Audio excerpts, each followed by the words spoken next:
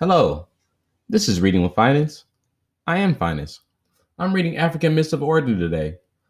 The story that I'm reading from African Myths of Origin is Lake Chad, this in the Central Sudan. Follow me at Everything's Just Fine on Instagram to see illustrations of mine. Uh, hey, read every day. If not, I'm your guy. Speaking of reading and whatnot, man, I'm reading Understanding Comics by Scott McCloud.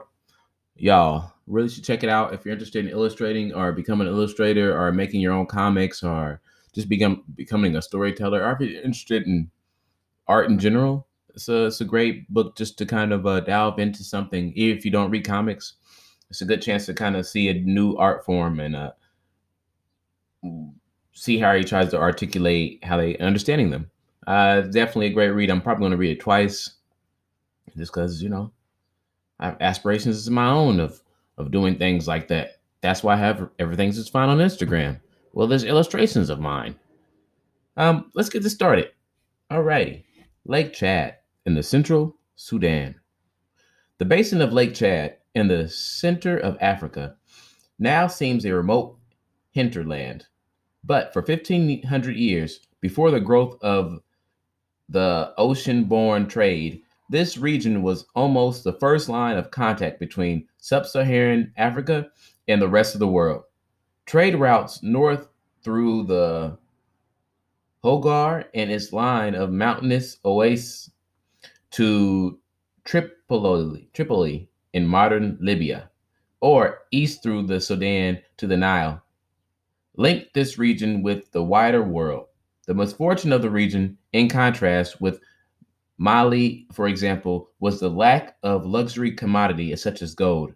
The principal export from the central Sudan was slaves, captured in raids or on less warlike, non-Muslim peoples to the south. Kanem, the dominant kingdom in the early Middle Ages, eventually fell to the pressure of Tarij from the desert, and the dynasty moved their center of power west of Lake Chad to found the new state of Bornu, with which maintained homogeny in power until the 19th century, and joined with the Haasu state, especially after they were taken over by Muslim Fulani leaders, and forming a Muslim belt across the Sahel. And that is really just the end of that story.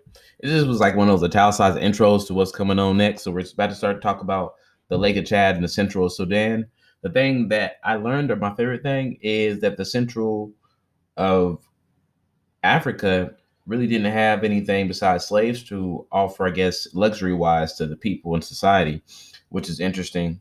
I want to know more about that.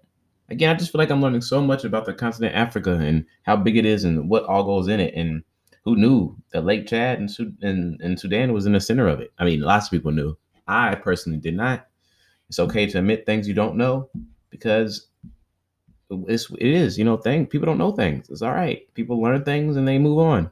I now know Central of Africa, there's a lake there in Sudan. I'm gonna look at a map to make sure because I always thought there was Central African Republic was in the center of Africa.